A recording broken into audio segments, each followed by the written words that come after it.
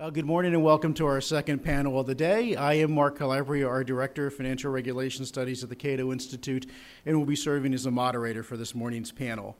The other panels throughout the day really focus on a variety of aspects of monetary policy. This panel, however, goes beyond the aggregates and focuses on the question of the allocation of credit, an area where, despite its claims otherwise, the Federal Reserve has increasingly inserted itself. Many of the Fed's actions during the financial crisis, in my opinion, can only be described as fiscal policy. For instance, the purchase of $1 trillion in mortgage-backed securities very much mirrors the original stated purpose of the TARP, which was to purchase $700 billion in troubled assets primary mortgages. Yet we are to believe that a similar action by the Fed does not constitute fiscal policy, while the same action by Congress would. And does, of course, the purchase of mortgage-backed securities as opposed to commercial paper or bankers' acceptances not constitute the favorite of one sector of the economy over another? Of course, one of the primary flaws of credit allocation by government planners is that such will ensure that credit does not necessarily flow to the most productive sectors of society, but the most politically favored. The process of credit allocation is not limited to sectors of the real economy, but also occurs within the financial system. Choosing to assist investment banks, for instance, could potentially come at the expense of drawing reserves away from small and mid-sized commercial banks, which itself could further distort the ultimate allocation of credit within our economy. The Fed's numerous excursions into fiscal policy in the wake of the crisis are harmful enough, but sadly these adventures into credit allocation were also contributors to the crisis. Extended periods of artificially low interest rates channeled excessive credit into our property markets, resulting in a boom and bust from which we are still struggling to recover. These are just a few of the examples that we're going to touch upon in the panel today, and we are very fortunate to have an incredibly distinguished panel today. Since their buyers are in their packet, I'm only going to mention what their current positions are, but I certainly encourage you to take a look at their previous long experiences. Our first speaker will be Jeffrey Lacker, who currently serves as the president of the Federal Reserve Bank of Richmond. Our next speaker will be Alan Meltzer, who is professor of political economy at Carnegie Mellon University and distinguished visiting scholar at the Hoover Institute. Alan also serves as a visiting scholar at the American Enterprise Institute, where I believe he was only moments ago speaking on another panel, so we're very lucky that he was able to make it over here for this one. Following Alan will be George Selgin, who is a professor at economics at the University of Georgia's Terry College of Business. Perhaps most importantly, or in my opinion most impressively, George is also a fellow with the Cato Institute. Our final speaker will be Roger Garrison, who's professor of economics at Auburn University. Again, I want to welcome all of our panelists, and I'm going to turn the podium over to Jeff.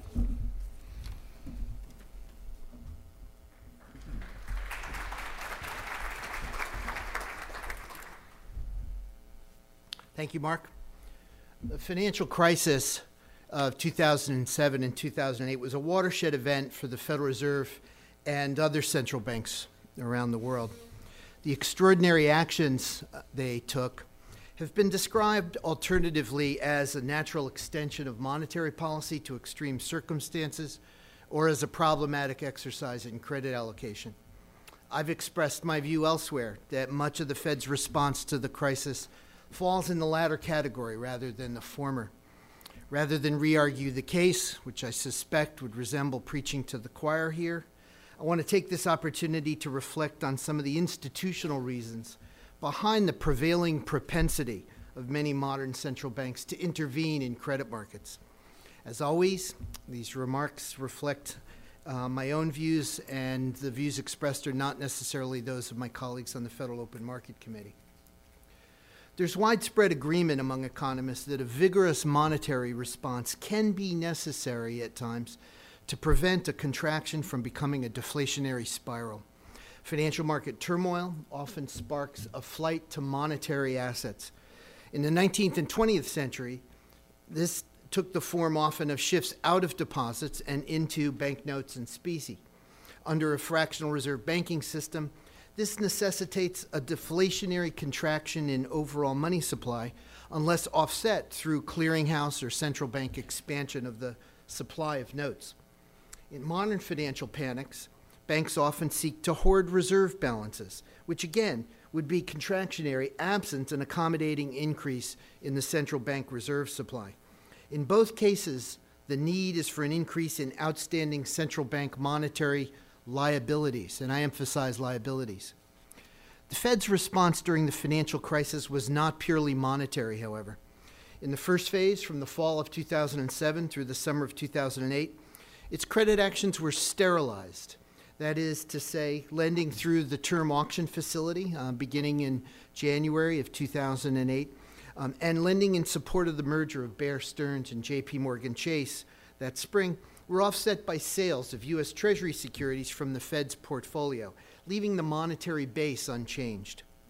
Note that such sterilized actions are the equivalent of issuing a new U.S. Treasury debt to the public and using the proceeds to fund the lending, which I think quite clearly constitutes fiscal policy. It wasn't until September of 2008 that the supply of excess reserves began to increase appreciably. This expansion was accomplished through the acquisition of an expanding set of private assets by the Federal Reserve, loans to banks and other financial institutions, and later mortgage-backed securities and debt issued by Fannie Mae and Freddie Mac. While some observers describe this phase of the Fed's response as a standard monetary expansion in the face of a deflationary threat, the Fed's own characterization often emphasized instead the intent to provide direct assistance to dysfunctional segments of the credit markets. Clearly, an equivalent expansion of reserve supply could have been achieved via purchases of U.S. Treasury securities, that is to say, without conducting credit allocation. Like the Fed, the ECB, and many other central banks have also pursued credit allocation in response to the crisis. The impulse to reallocate credit certainly reflects an earnest desire to fix perceived credit market problems that seem to be within the central bank's power to fix. My sense is that the Federal Reserve's credit policy was motivated by a sincere belief that central banks have a civic duty to alleviate significant ex post deficiencies in credit markets. But credit allocation can redirect resources from taxpayers to financial market investors, and over time can expand moral hazard and distort the allocation of capital. This implies a difficult and contentious cost-benefit calculation. But no matter how the net benefits are assessed, no matter how you judge that trade-off, central bank intervention in credit markets will have distributional consequences. Central bank credit allocation is therefore bound to be controversial. Indeed, the actions taken by the Fed over the last few years have generated a level of invective that has not been seen in a very long time. Critics have sought to exploit the resentment of credit market rescues for partisan political advantage. While it's easy to deplore politically motivated attempts to influence Fed policy, we need to recognize the extent to which some measure of antagonism is an understandable consequence of the Fed's own credit allocation and credit policy initiative. The inevitable controversy surrounding central bank interventions in credit markets is one reason that many observers have long advocated keeping central banks out of the business of credit allocation. Central bank lending undermines the integrity of the fiscal appropriations process. And while U.S. fiscal policy making may not inspire much admiration these days, it is subject to the checks and balances provided for by our Constitution. Contentious disputes about which credit market segments receive support and which do not can entangle the central bank in political conflicts that threaten the independence of monetary policy making. The independence that modern central banks have to control the monetary policy interest rate emerged right after World War II, but it emerged in stages. The Treasury Fed Accord of 1951 freed the Federal Reserve from the wartime obligation to artificially depress the Treasury's borrowing costs. The collapse of the gold standard, we've heard about that earlier this morning, in the early 70s, and the attendant bouts of inflation led the Fed in 1979 to assert responsibility for low inflation as the primary objective of monetary policy. The independent commitment of central banks to low inflation provides that nominal anchor that substitutes for the anchor formerly provided by the gold standard.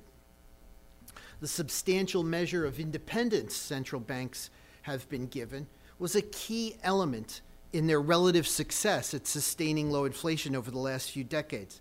And while there are a range of plausible views now about inflation risks going forward, I think it's clearly the case that inflation performance over the last 2 decades, say, was far superior to that of the 70s and early 80s.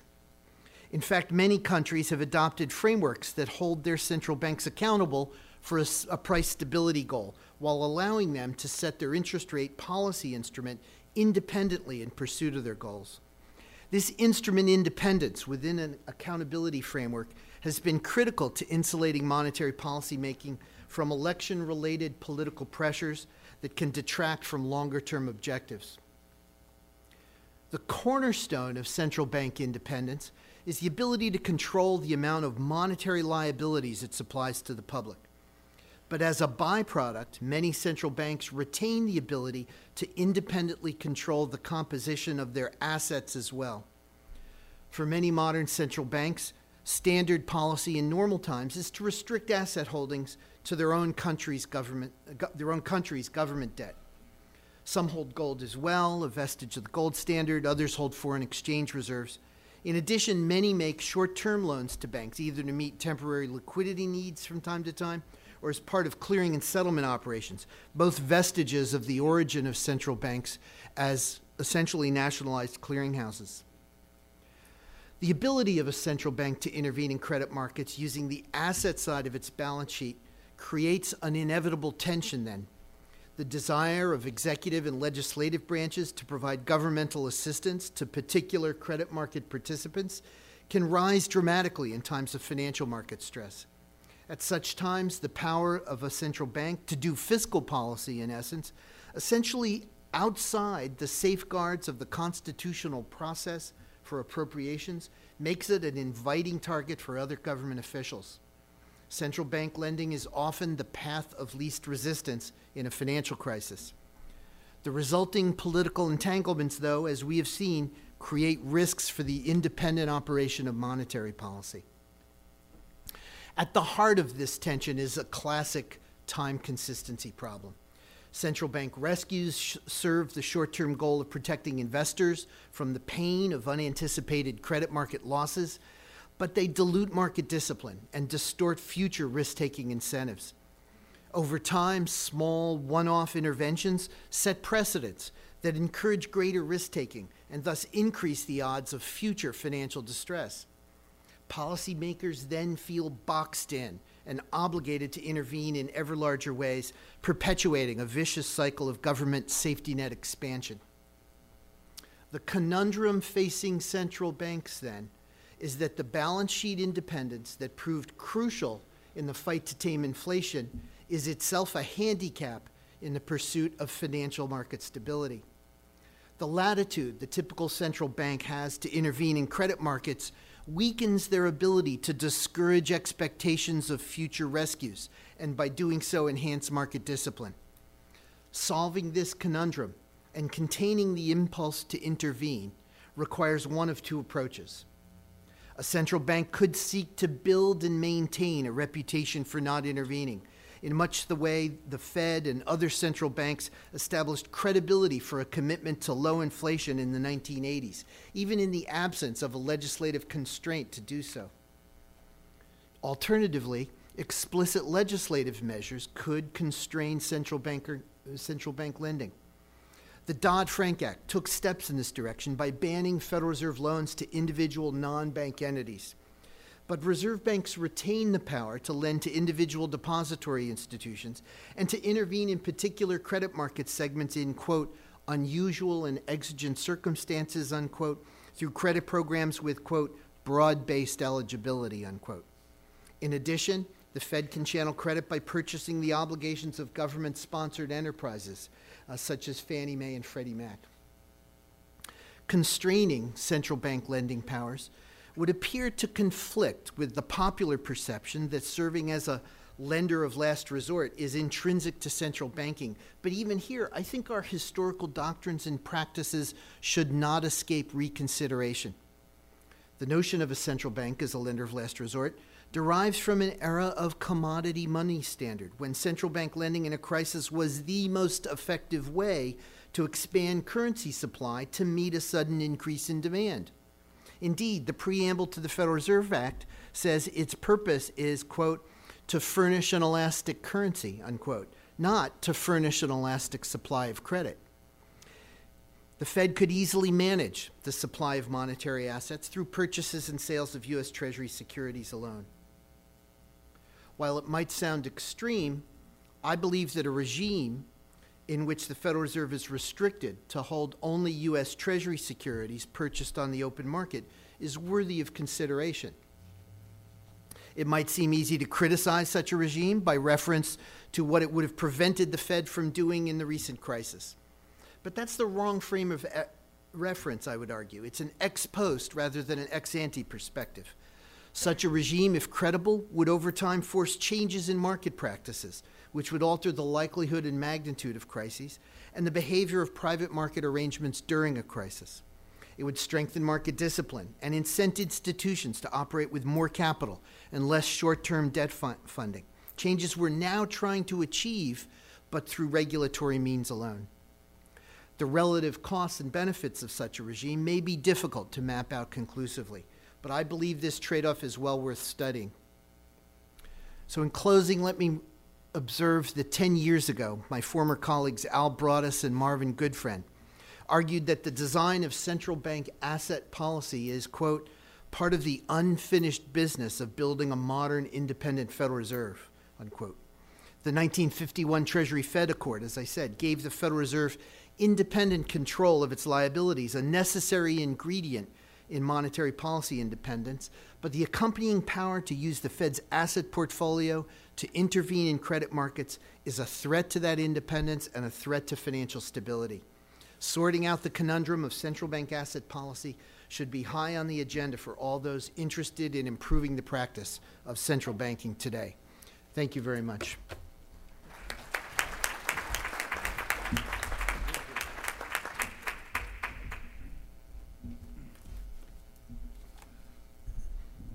I agree with Jeff.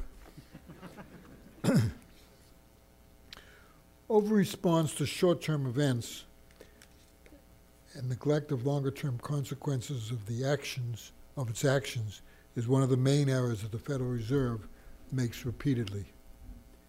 The current recession offers many examples of actions that some characterize as bold and innovative. I regard many of these actions, as Jeff does, as inappropriate for an allegedly independent central bank because they involve credit allocation, fill the Fed's portfolio with an unprecedented volume of long-term assets, evade or neglect the dual mandate, distort the credit markets, and initiate other actions that are not the responsibility of a central bank. Purchasing more than $1 trillion of long-term mortgages, that's a trillion with a TR. That's credit allocation. How can the mortgage-related securities be sold later when inflation rises while the housing market remains troubled? The Fed has no plan. Its focus is on the short term. Selling Treasury securities to finance mortgages or other purchases is a fiscal operation. Money doesn't change, and the purchase reduces the interest payment made to the Treasury. You just heard about that. Bailing out Bear Stearns and accepting $30 billion of low-quality assets in March 2008 is high on the list of mistaken actions in this recession. That reminded financial markets that too big to fail not only remained part of operating policy, but that the policy now included non-banks and medium-sized financial firms. The bailout policy kept in place and ever extended support for banks and others that earned high returns on risky assets and shifted many of the losses to taxpayers, you and me. Without warning, the Fed and the Treasury changed too big to fail policy in October, allowing Lehman Brothers to fail. That policy didn't continue. Days later, the Fed bailed out American International Group by investing $180 billion of the public's money in the failing company. These shifts in policy greatly increased uncertainty about what would happen next. Financial firms and others responded by greatly increasing the demand for cash. The Fed responded appropriately in this case by acting as lender of last resort to the financial markets at home and abroad by increasing the supply of cash assets. What occurred next is a model of what a well-run central bank should not do. The Fed explained that the increase in cash assets was almost entirely short-term assets. These would decline over time and would be withdrawn. That didn't happen. The Fed replaced the short-term assets with long-term assets and undertook credit allocation to stimulate the housing market by buying mortgage-related securities. It explained that these holdings would decline over time as borrowers paid interest and some principal. Again, that didn't happen. So much for credibility. The Fed purchased long-dated securities, Treasury securities, to prevent its balance sheet from shrinking. Excessive concern about the near-term market makes the Fed give too much attention to the daily yammering that is called financial market commentary. Much of the commentary is self-serving. In the summer of 2010, the commentators warned repeatedly that deflation and a recession were likely. The Fed responded by adopting QE2, a bond purchase program. Market speculators bought long-term bonds ahead of the program and profited. If the Fed had waited a few more months, it would have found that forecasts of deflation and renewed recession were wrong. Not the first time that the Fed's forecasts were wrong. Did the Fed's response prevent the predicted outcomes? Unlikely, because after the Fed announced purchases of $600 billion of long-term Treasury debt, their massive excess reserves, $1 trillion at the time, rose by an additional $500 billion. These are not pennies we're talking about. The dollar fell against most currencies. Several countries purchased dollars to slow the exchange rate appreciation of their currency, absorbing most of the remaining $100 billion. Exchange rate depreciation raised import prices. The Fed pays little attention to the exchange rate except when there is a crisis. Soon after the end of QE2, the Fed announced that it would keep the federal funds rate near zero for the next 2 years, until 2013. The main effect of this action is to keep expected future interest rates from rising. The Fed can then point to expected future interest rates as evidence that the markets believe inflation will not occur. The exchange rate and prices send a very different message. The dollar depreciated 15% in the last year against weak currencies like the euro and the yen. The market commentators pay little attention to the dollar because they know that the Fed ignores the exchange rate. The most recent Fed action is the attempt to twist the yield curve by buying long-term debt and selling short-term. Reserves and money do not change in this operation. This is not a monetary action. The Fed is again engaging in debt management, a credit market policy that is the province of the Treasury, if it's anyone's. The Fed responded again to the financial market soothsayers who warned of another recession. We know that was wildly wrong. The preliminary estimates of third quarter growth is 2.5%, double the second quarter rate. Hardly a recession. Of course, in advance of the Fed's announcement, the market again lowered long-term bond yields so some nimble speculators were able to gain. How does that help the economy or the unemployed? It's a mistake that the current Fed keeps making because it has short-term myopia. The last attempt to twist the yield curve was in the early 1960s. Both Federal Reserve and outside researchers concluded that the policy failed. A main reason is that the Treasury market is a large active market. Traders sell what the Treasury buys and buy what the Treasury sells, thereby reversing the change in yields that the Fed wants to achieve. Speculators profited from the Fed's announcement, but lost if they held Treasury bonds very long. Soon bond yields were higher than before the announcement. Recent Fed actions have much in common. They reward the day traders in the bond market and have little, if any, effect on the unemployment and output. Also, they show the very short-term focus that dominates Federal Reserve actions. The United States has major long-term problems. Housing is one, the budget and current account balances are others. No one in his right mind thinks that those policies are going to be solved in the next 3 months. Dollar devaluation contributes to export growth, but it raises imports because the market adjusts oil and other import prices for dollar depreciation. Chairman Bernanke assures us repeatedly that the oil price increase is temporary. I wonder what that's based on. It doesn't look temporary to me. The cost of importing oil and other commodities rises, increasing the value of imports and hindering necessary reductions in the current account balance. I am often asked, when do I think the inflation rate will rise? It will show signs of rising when housing prices stop falling and the value of owner-occupied houses stops driving down the current measures of the price level.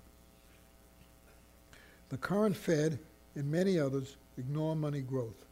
The reason always given is that monetary velocity is unstable. That claim is true only because the Fed focuses on the near term and ignores the longer-term consequences of its actions. I agree that quarterly changes in monetary velocity are often unpredictable. The same is not true of annual movements, as shown by numerous studies of demand for money based on annual data. If you get out a copy of my paper for this session, you'll find this chart. The chart is taken from my monetary history. It shows a chart relating base velocity to a long-term interest rate for the years 1919 to 1997. That chart includes most data for most of Fed history, years of war, depression, inflation, deflation, years on the gold exchange standard, pegged interest rates, and disinflation. As usual in my work, I use the long-term interest rate because it is a better measure of expected inflation than the short-term rate. The chart shows remarkable stability. If you look at the chart, you'll see that there are some points in the middle of the chart with labels for years.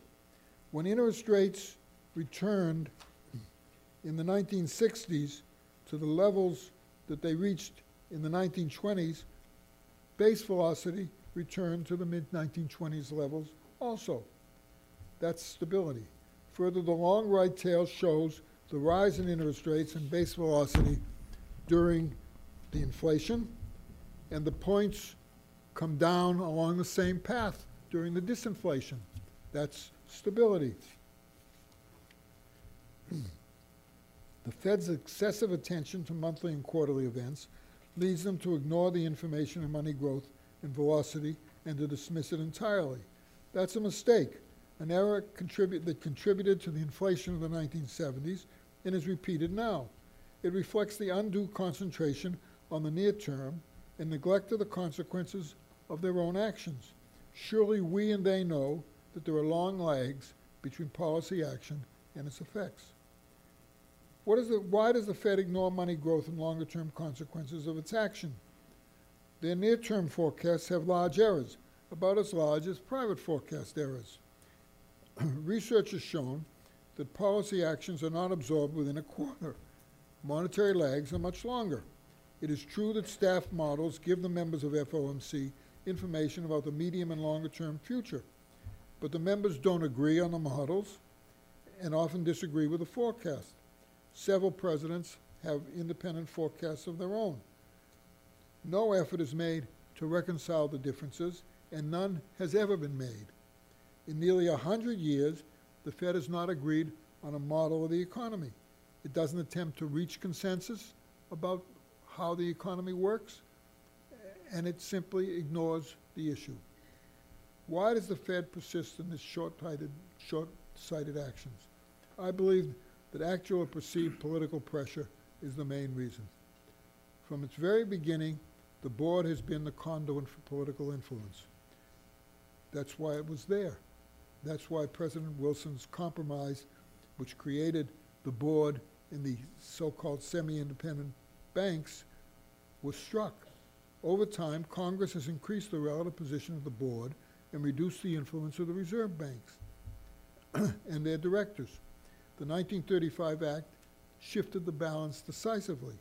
Additional shifts came at other times, including the recent financial crisis, when the board and the New York Fed acted on bailouts and lending without discussion by either members of the FOMC, and Congress further limited the role of bank directors. And currently, Congressman Barney Frank has reopened a periodically recurring discussion of the role of the presidents. To increase political influence, especially his, he proposes to eliminate the president's influence from decisions. Congress gave the board a dual mandate.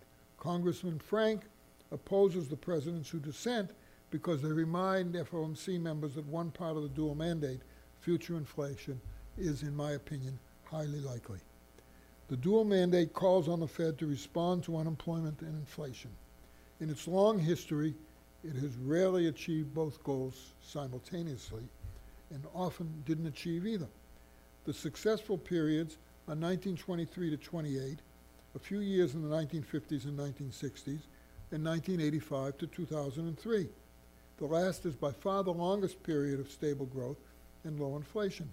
The few recessions in these years were short and mild. During this period, the Fed appears to have approximately followed John Taylor's rule. That rule calls for response to both elements of a dual mandate. Most often, the Fed concentrates on only one of the elements of the dual mandate. During the inflationary 1970s, most attention, virtually all, was on unemployment. Brief attempts to reduce inflation ended with the unemployment rate rose above 6 or 7%. During the early Volcker years, 1979 to 1982, policy concentrated on reducing inflation. Current policy again works almost entirely to reduce unemployment. To put it bluntly, pursuing one part of the dual mandate, then switching to the other part and back again is inefficient, highly inefficient. The result in the 1970s was the Fed did not achieve either of its mandated goals. Both inflation and the unemployment rate rose during the decade. The Fed continued to operate on the belief that there was a trade-off between the two goals. It claimed that higher inflation reduced unemployment. The instantaneous or short-term effect may be consistent with their Phillips curve model. As noted, the actual changes over time were that inflation and unemployment rose together. Shortly after Paul Volcker began the disinflation policies in 1979, he went on a Sunday talk show. The Phillips curve was widely accepted, so he was asked what he would do when unemployment increased. His reply denied the relevance of the Phillips curve for policy. Volcker responded by pointing out that the question implied he would have to trade off one goal for the other, reducing inflation. Instead, he said that unemployment and inflation rose together. Reducing inflation would bring down the unemployment rate. Volcker repeated that message to the Fed staff many times, and he didn't use their forecasts of inflation and unemployment because he told them that they weren't very good. We now know that he was right. Alan Greenspan also did not find the staff Phillips curve forecast useful for policy decisions, and he told the staff more than once. The Bernanke Fed continues to use the Phillips curve to forecast inflation, despite its own history during the Volcker and Greenspan years and the large amount of econometric evidence. Once again, the current Fed gives excessive attention to the near term, over which they have little influence. It ignores the medium and longer term consequences of its action. These are more subject to the influence of given the low level of interest rates and the massive amount of idle excess reserves, I find the political pressure as the likely explanation of recent addition to excess reserves and attempts to further lower long-term interest rates.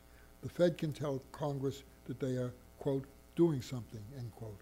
One can only hope that at some point the Fed will remember both that there is another half of its dual mandate and that excess demand for money is not why current unemployment remains around 9%.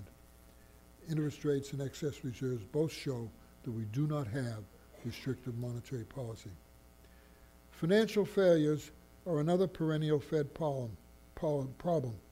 In its nearly 100-year history, the Fed has never announced its policy as lender of last resort. From the 1970s on, it acted on the belief that some banks were too big to fail. Although the FOMC discussed their last resort policy at times, the Fed never committed itself to a policy rule about assistance, and its actions are not always consistent. Drexel Burnham was permitted to fail, and later Lehman, but Bear Stearns was sold to J.P. Morgan Chase after the Fed bought $30 billion of the most risky assets. It has sustained a large loss of taxpayers' money that it hopes to recover from the Treasury. The Dodd-Frank law gives responsibility for deciding on bailouts to a committee chaired by the Secretary of the Treasury. I regard this as foolish. Once the crisis or failures start, the committee will always choose to do the bailout rather than risk contagion.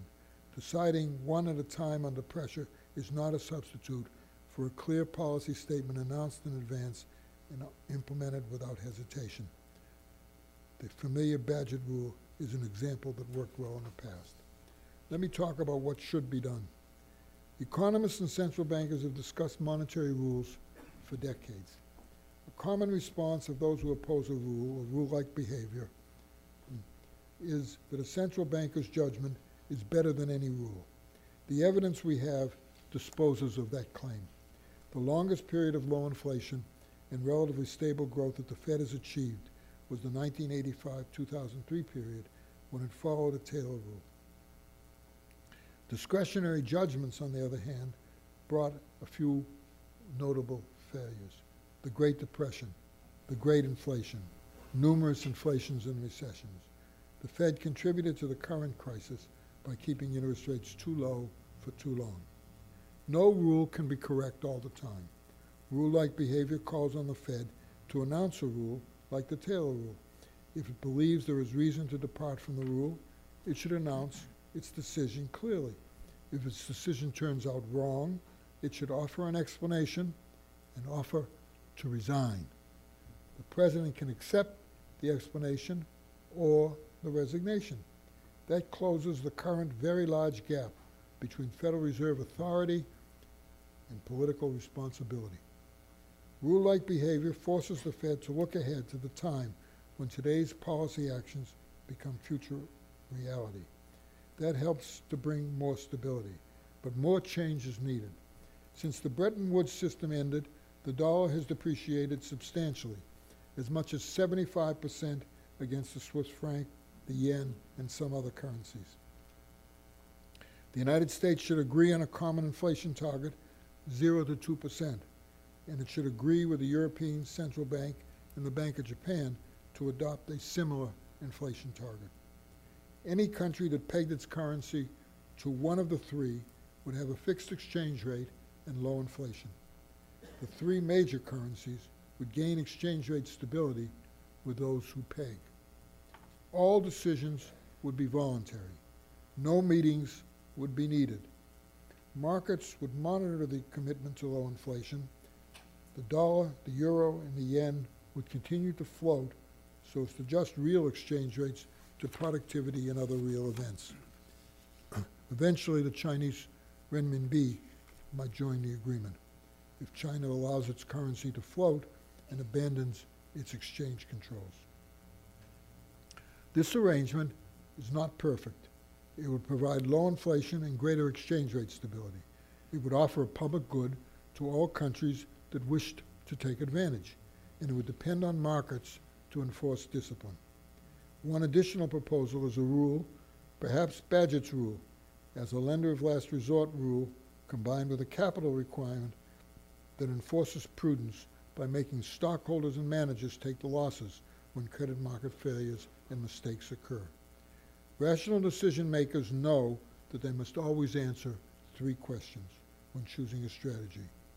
Where are we? Where do we want to get?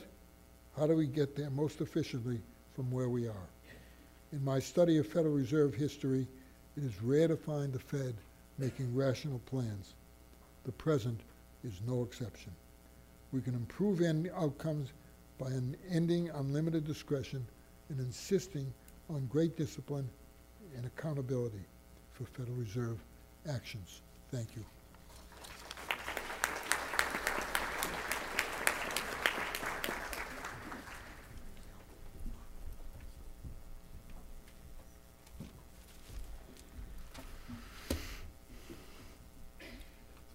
Hello, thank you all for giving this opportunity to me to talk about how we can reform our present system. Jeff Lacker, like all employees of the Fed, had to give a disclaimer distinguishing his personal views from views of the Federal Reserve System. Though I have never been an employee of the Fed, much less a member of the FOMC, I must also make a disclaimer by telling you that the views I'll express today should not be interpreted as implying that I do not favor doing away entirely with the Federal Reserve System.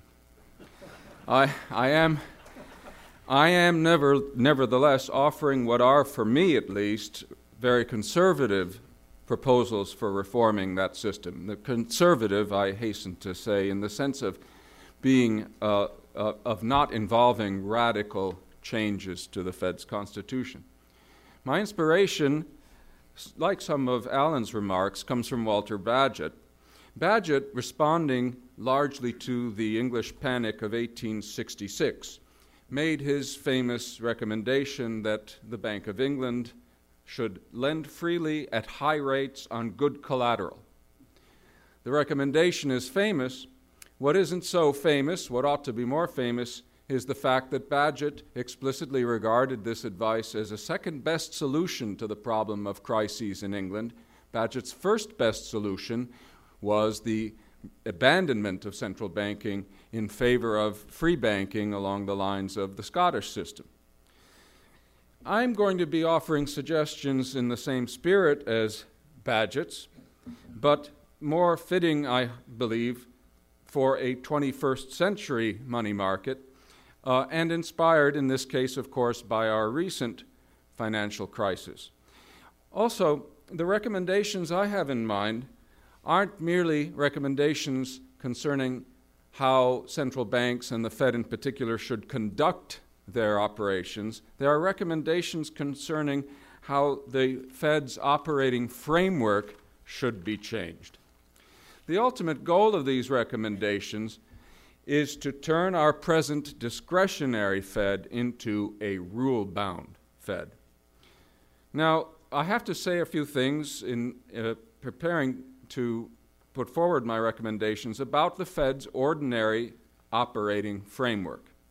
This framework is based largely on open market operations, that is, the Fed's selling and buying, mainly buying, of securities in the open or secondary market. Now, the particular setup the Fed relies on for its open market operations consists of two important components. The first is the so-called primary dealer system.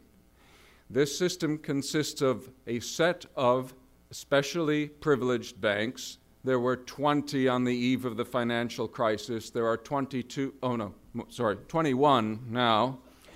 And it deals in its open market operations usually only with these special institutions. That's one feature of its operating framework that I intend to criticize. The second feature is the Fed's so-called treasuries-only policy, which Jeff Lacker referred to very briefly. That is, its policy of limiting its open market purchases to purchases of U.S. Treasury securities only. Now, it is by open market purchases and occasional sales of Treasury securities that the Fed engages in ordinary monetary policy, that is, policy aimed at regulating the supply of money in the economy in normal times and achieving the Fed's policy targets, including its intermediate interest rate targets. The Fed also operates a discount window facility, and this facility is specifically for last resort lending purposes. And here it engages through the discount window loans in direct lending to particular individual financial institutions on the basis of collateral specified in its discount window policy, and that collateral can include lots of things other than Treasury securities.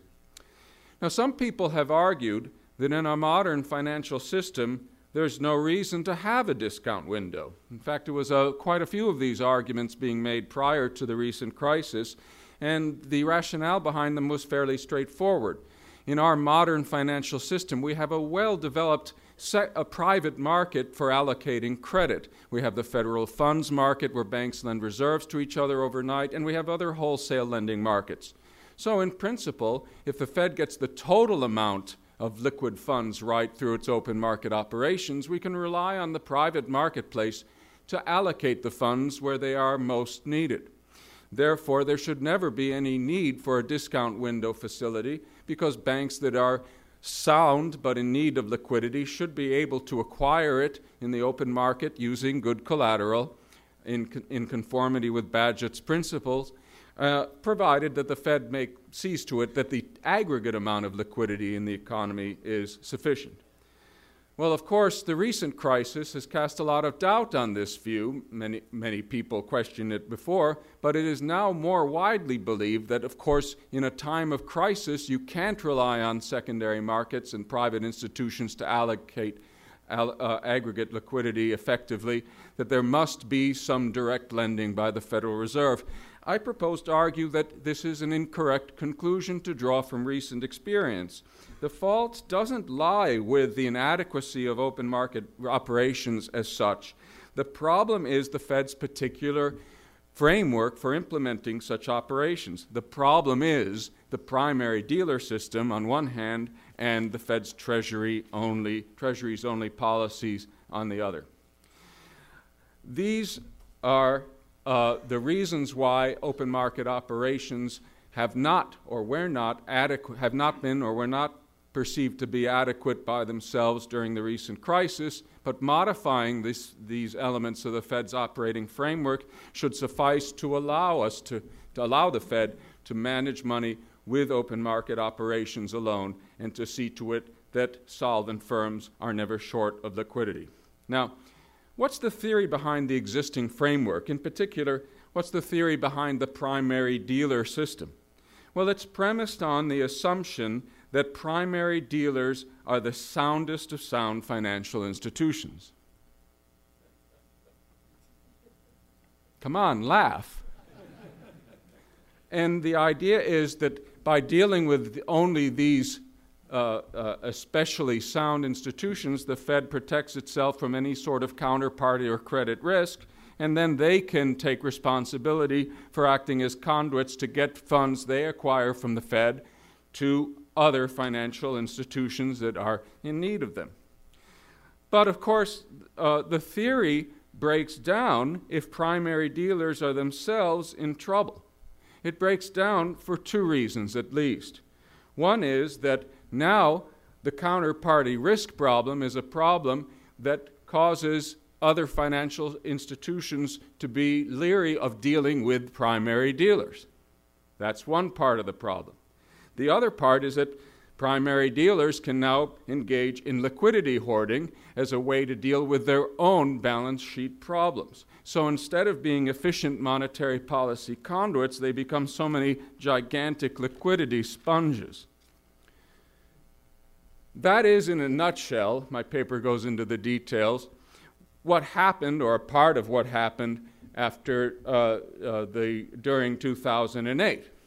Now, the Fed's response to the breakdown of the primary dealer system was to turn from its mission of maintaining the liquidity of the solvent component of the financial market to instead devoting its efforts to rescuing the primary dealers, with a notable exception of Lehman Brothers. And it financed its rescues of these primary dealers, which were undertaken through various new facilities, including the primary dealer credit facility and the term securities lending facility. It financed these rescues by actually depriving the solvent financial market of liquidity. This is, of course, what was referred to previously as its policy of sterilized direct lending. The discount window, by the way, didn't help. The discount window didn't help because banks, rather than turn to it, resisted doing so because there has been, since continental Illinois, a big stigma attached to discount window borrowing.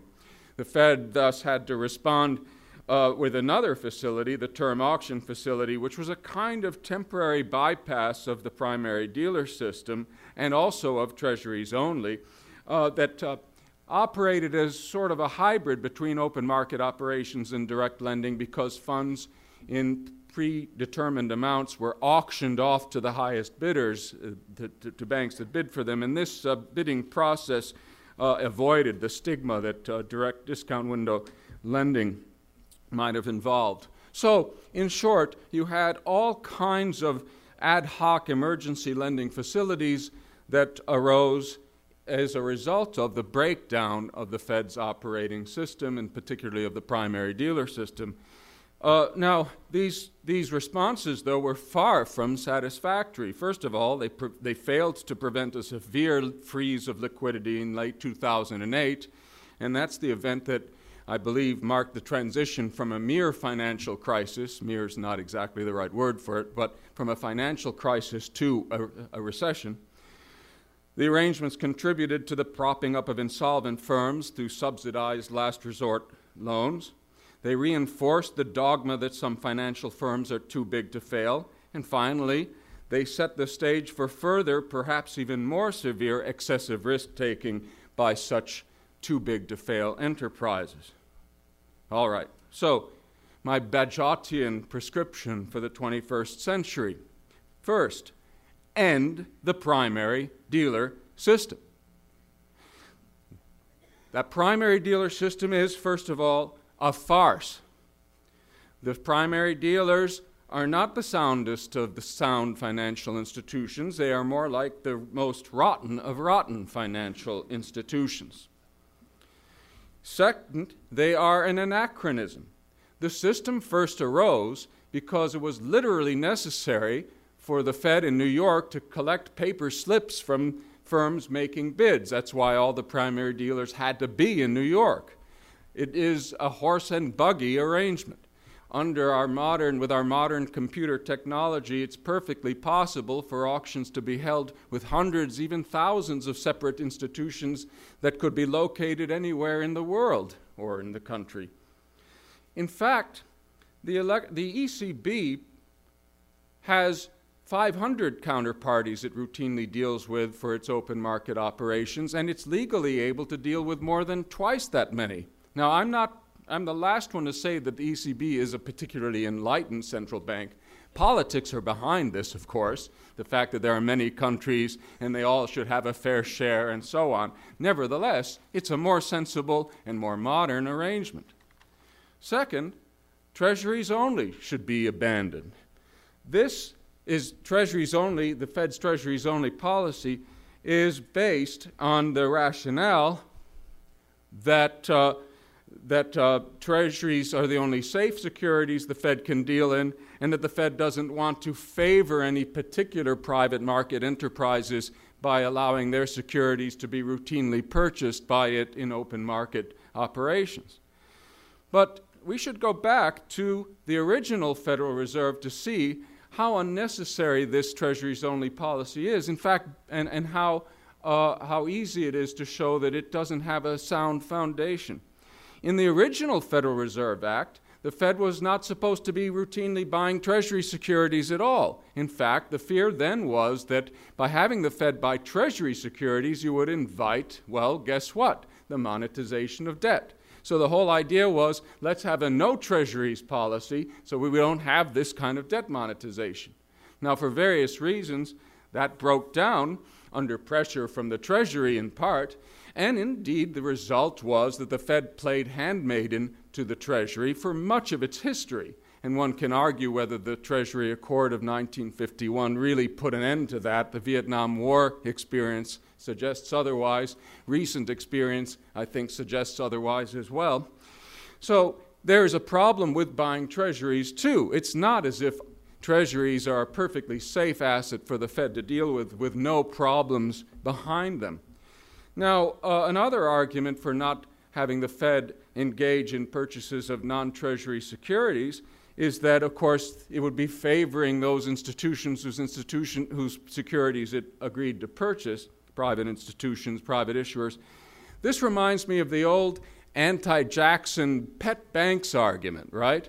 We must have a Bank of the United States because otherwise, wherever the government puts its deposits, it'll be favoring those pet state banks. Well, if the government only put its money in a federal bank, then that's one giant big pet bank, isn't it? So the Treasury here is the pet of the Fed as long as only its securities are allowed. Besides, the Fed could certainly come up with a list of securities that is objective in the sense that it's based on credit ratings or other things, just good investment grade, whatever. This is what the ECB does because it also doesn't have a Treasuries-only policy. Here's the thing. If you make these two changes, in principle, any financial institution with good collateral that doesn't have to be Treasury securities can always get in line and participate in an auction and get its share of liquidity directly from the Fed, not through a primary dealer conduit that might break down.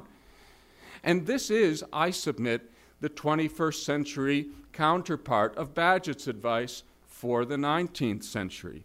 It is a simple way to have a central bank operating system that can always see to it that liquidity goes where it's needed and can do so either in crisis or in non-crisis times without any ad hoc changes in the rules, without any emergency lending vehicles, and so on.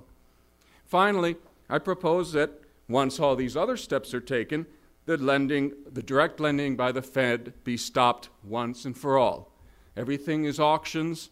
Everything goes to the highest bidder, and so on. The discount window can be closed once you get rid of the primary dealer system and Treasuries only. Now, finally, a last word about me and old Walter Bagehot. Bagehot saw his recommendations in Lombard Street in 1873 as substitutes for going to a natural system, a free banking system. I don't see these proposals I'm making today that way. I see them as stepping stones. I believe that once we can exclude direct lending from the Fed's mandate, once we reduce everything to open market operations based on unchanging rules, that is our first step towards an overall Federal Reserve constitution that would abolish all kinds of monetary discretion, and I think eventually that would mean disbanding the FOMC and having an automatic Fed that is run by a computer or something like it, where we no longer have to worry about central bankers coming up with new clever ideas. Thank you very much.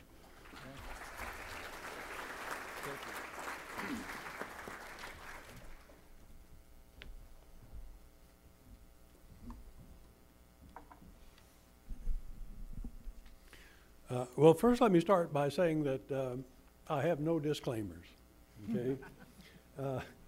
I will note, though, that the title of this session, Fed Policy and the Allocation of Credit, has been changed. The earlier version of it was Fed Policy and the Misallocation of Credit, which actually got me off on the right foot, I think, in writing the paper for this session. The title of my talk is Natural Rates of Interest and Sustainable Growth. And let me amend that too, natural rates of interest and genuinely sustainable growth. And as you'll see, I'll distinguish between that and the sort of sustainable growth that the Federal Reserve achieves regularly in each boom, okay? Let me start, though, with some stock taking and a little reflection about macroeconomics and policy prescription. What passes as high theory today is something called stochastic dynamic general equilibrium analysis, SDGE. I invite you to Google those letters and see how many hits you get. It's enormous. That's what macro is all about in the higher echelons of academics today. That's high theory. It removes itself from policy discussion. It's just all too sterile for that. So workaday policy discussion takes the form of old-style stimulant packages, fiscal and monetary, of the sort that would embarrass Maynard Keynes himself. Well, it turns out the market is a process. We hear that a lot from advocates of markets, and we can add, so too is theorizing about it, which raises the question, how far back do we have to go to start all over again?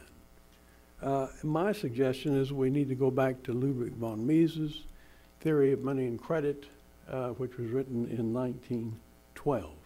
The date itself has significance as being the immediate pre-dawn of the Federal Reserve System, and the title concepts, money and credit, align perfectly with today's panel.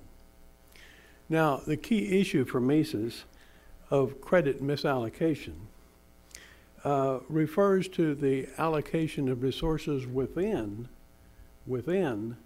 the macroeconomic aggregates that populate modern macroeconomic developments. Alan has given us a good sense of the dual goals of the Federal Reserve and the trouble that the Fed can get in by using first one and then another. I can deal briefly with this issue to say that the idea of credit allocation, of resources within the aggregates, just gets totally overshadowed today by the obsessive attention to the two magnitudes, unemployment and inflation. So if interest rates are manipulated with an eye towards reducing unemployment or reducing inflation, then just by construction they cannot be at the same time consistent with the allocation of resources that gives us genuinely sustainable growth. So the sustainability that the Fed actually does achieve, strictly and perversely, is what I call between crisis sustainability, which is to say that it manages to forestall corrections, extending the boom, but of course making the eventual crisis more severe than it otherwise would have been. To avoid the crisis, that would be the more genuine concept of sustainability, to avoid the crisis to start with, the interest rate in its role of allocating resources within the macroeconomic magnitudes would have to be high on the Federal Reserve's agenda. Now, I'm certainly not advocating here that we need to give the Federal Reserve 3 mandates instead of 2. I'm just showing you that by totally ignoring the rate of interest that would equate savings and investment and align investment decisions to saving decisions preempts any possibility of having genuinely sustainable growth. I wrote a paper a few years ago that relates this to the Taylor rule that I think is worth repeating in a very condensed form here, where supposedly the Fed splits the difference in some proportion, usually binging in one direction or the other, as Alan suggested, but it splits the difference between fighting unemployment and fighting inflation. And I've described this as an ill-fated learning by doing strategy. And the reason it's ill-fated is because the doing occurs about once every 8 weeks when the policy committee meets to decide what to do with interest rates. That's the doing. The learning occurs only about once a decade when the economy is treated to still another crisis, okay? After which it starts out on another learning by doing strategy. Now, what's missing from the Taylor rule, of course, is any notion of the natural rate of interest, what it should be in order to allocate resources in accordance with people's preferences. Let me remind you that the natural rate of unemployment, a term that we're all familiar with, in fact, is hardwired into all macro theory and all policy discussions, was the basis, or was set out by Friedman on the basis of the complementary distinction of the natural rate of interest. In other words, he cribbed from Knut Wicksell, the Swedish economist, the idea of a natural rate and said we could apply it to unemployment as well as apply it to the rate of interest. The natural rate of unemployment was initially defined by Friedman as the rate that's ground out by the system of Walrasian equations. It was eventually and fairly soon softened up simply to mean the rate of unemployment that's consistent with the real forces in the economy as opposed to the monetary forces. Now, unfortunately, those two complementary natural rates of unemployment and of inflation weren't exactly kept together. Instead, all concern about the natural rate of unemployment simply swamped any concern about the natural rate of interest.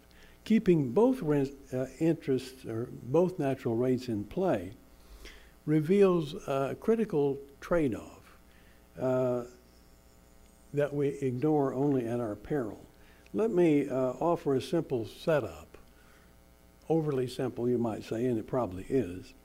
Suppose that inflation is not a pressing problem. Well, that's quite a supposition to start with, but let's suppose it just for the sake of argument. But suppose that unemployment is. We have the unemployment rate above the natural rate. Well, straightforwardly, the policy prescription is for monetary ease, for reducing the rate of interest, all right? But now let's make one more supposition, and that is that suppose the old interest rate was, if only willy-nilly or happened so, at its natural rate. Well, that means that to try to solve a labor market problem, you create a credit market problem. This is something that the Federal Reserve seems not to give much attention to. So the Fed, in lowering interest rates, drives a wedge between saving and investment. And more importantly, certainly in the Misesian point of view, it's not just that the aggregates are misaligned, it's that resources are allocated incorrectly within the aggregates. The term I like to use is differential interest rate sensitivities. Some prices of assets go up more than others. Allocations in some areas go up more than others. Durable capital, including housing, durable consumer goods, time-consuming production processes, are all favored by a low interest rate that's lower than the natural rate of interest. That's what gives you the malinvestment that Mises talked about.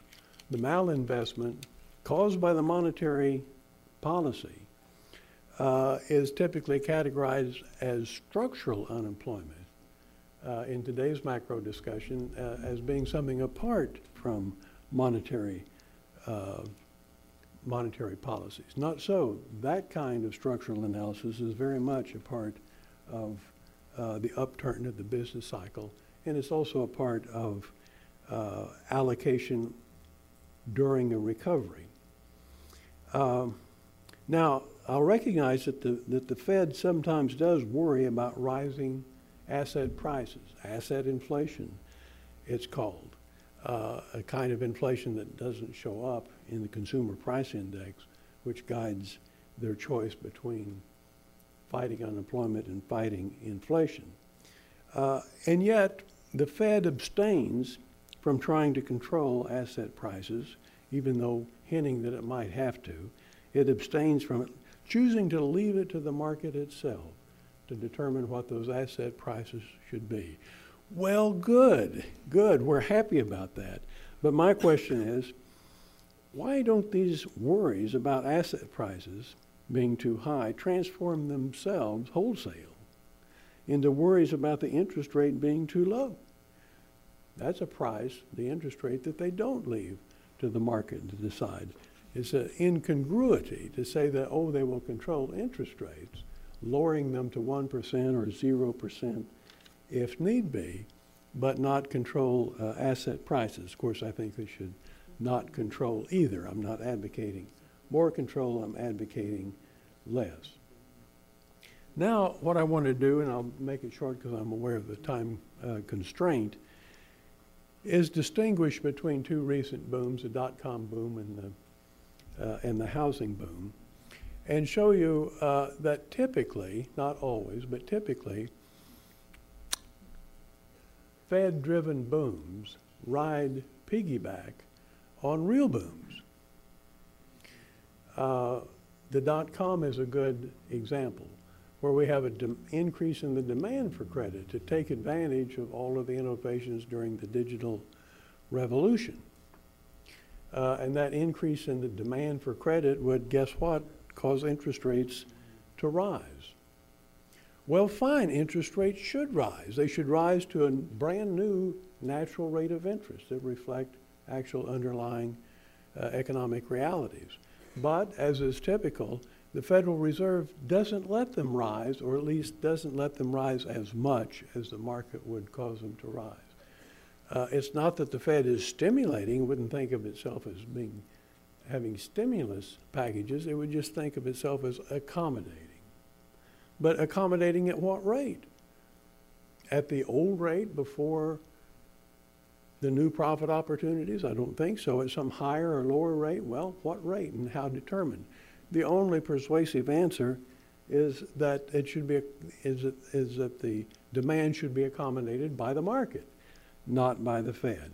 If the Fed accommodates causing prices not to rise, causing interest rates not to rise as much as they otherwise would, then the interest rate is below the natural rate. You get the misallocation. You get the Fed-driven boom riding piggyback on the real boom. Now, the recovery from that wasn't so bad, partly because there really was a real boom. And we could fall back on that real boom and the economy could get going again. I contrast that, very briefly, with the housing boom, because here you didn't have innovations and new profit opportunities in the same sense. You had a distortion of credit markets attributable to Fannie Mae, Freddie Mac, and Barney Frank. Okay, and because of that, you ended up with a Fed-driven boom riding piggyback on a misallocation of resources. And once that boom collapsed, then you had double trouble in trying to recover, because at the same time the economy was recovering from a housing bust, it also had to recover from a Fed-driven boom. Let me then conclude very briefly.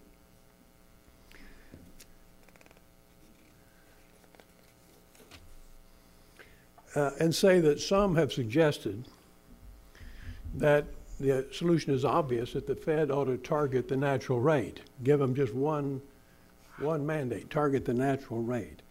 But of course, that's much too facile. It's a misunderstanding of what the natural rate is.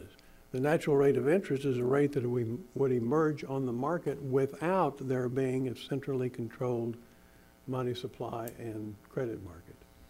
And once the market discovers that, it doesn't need a central authority to approve. Okay, so that's the case essentially for going to a decentralized banking system. Mercifully, I don't have to tell you just how to get there, because our panel after lunch will tell you all about that. Thank you.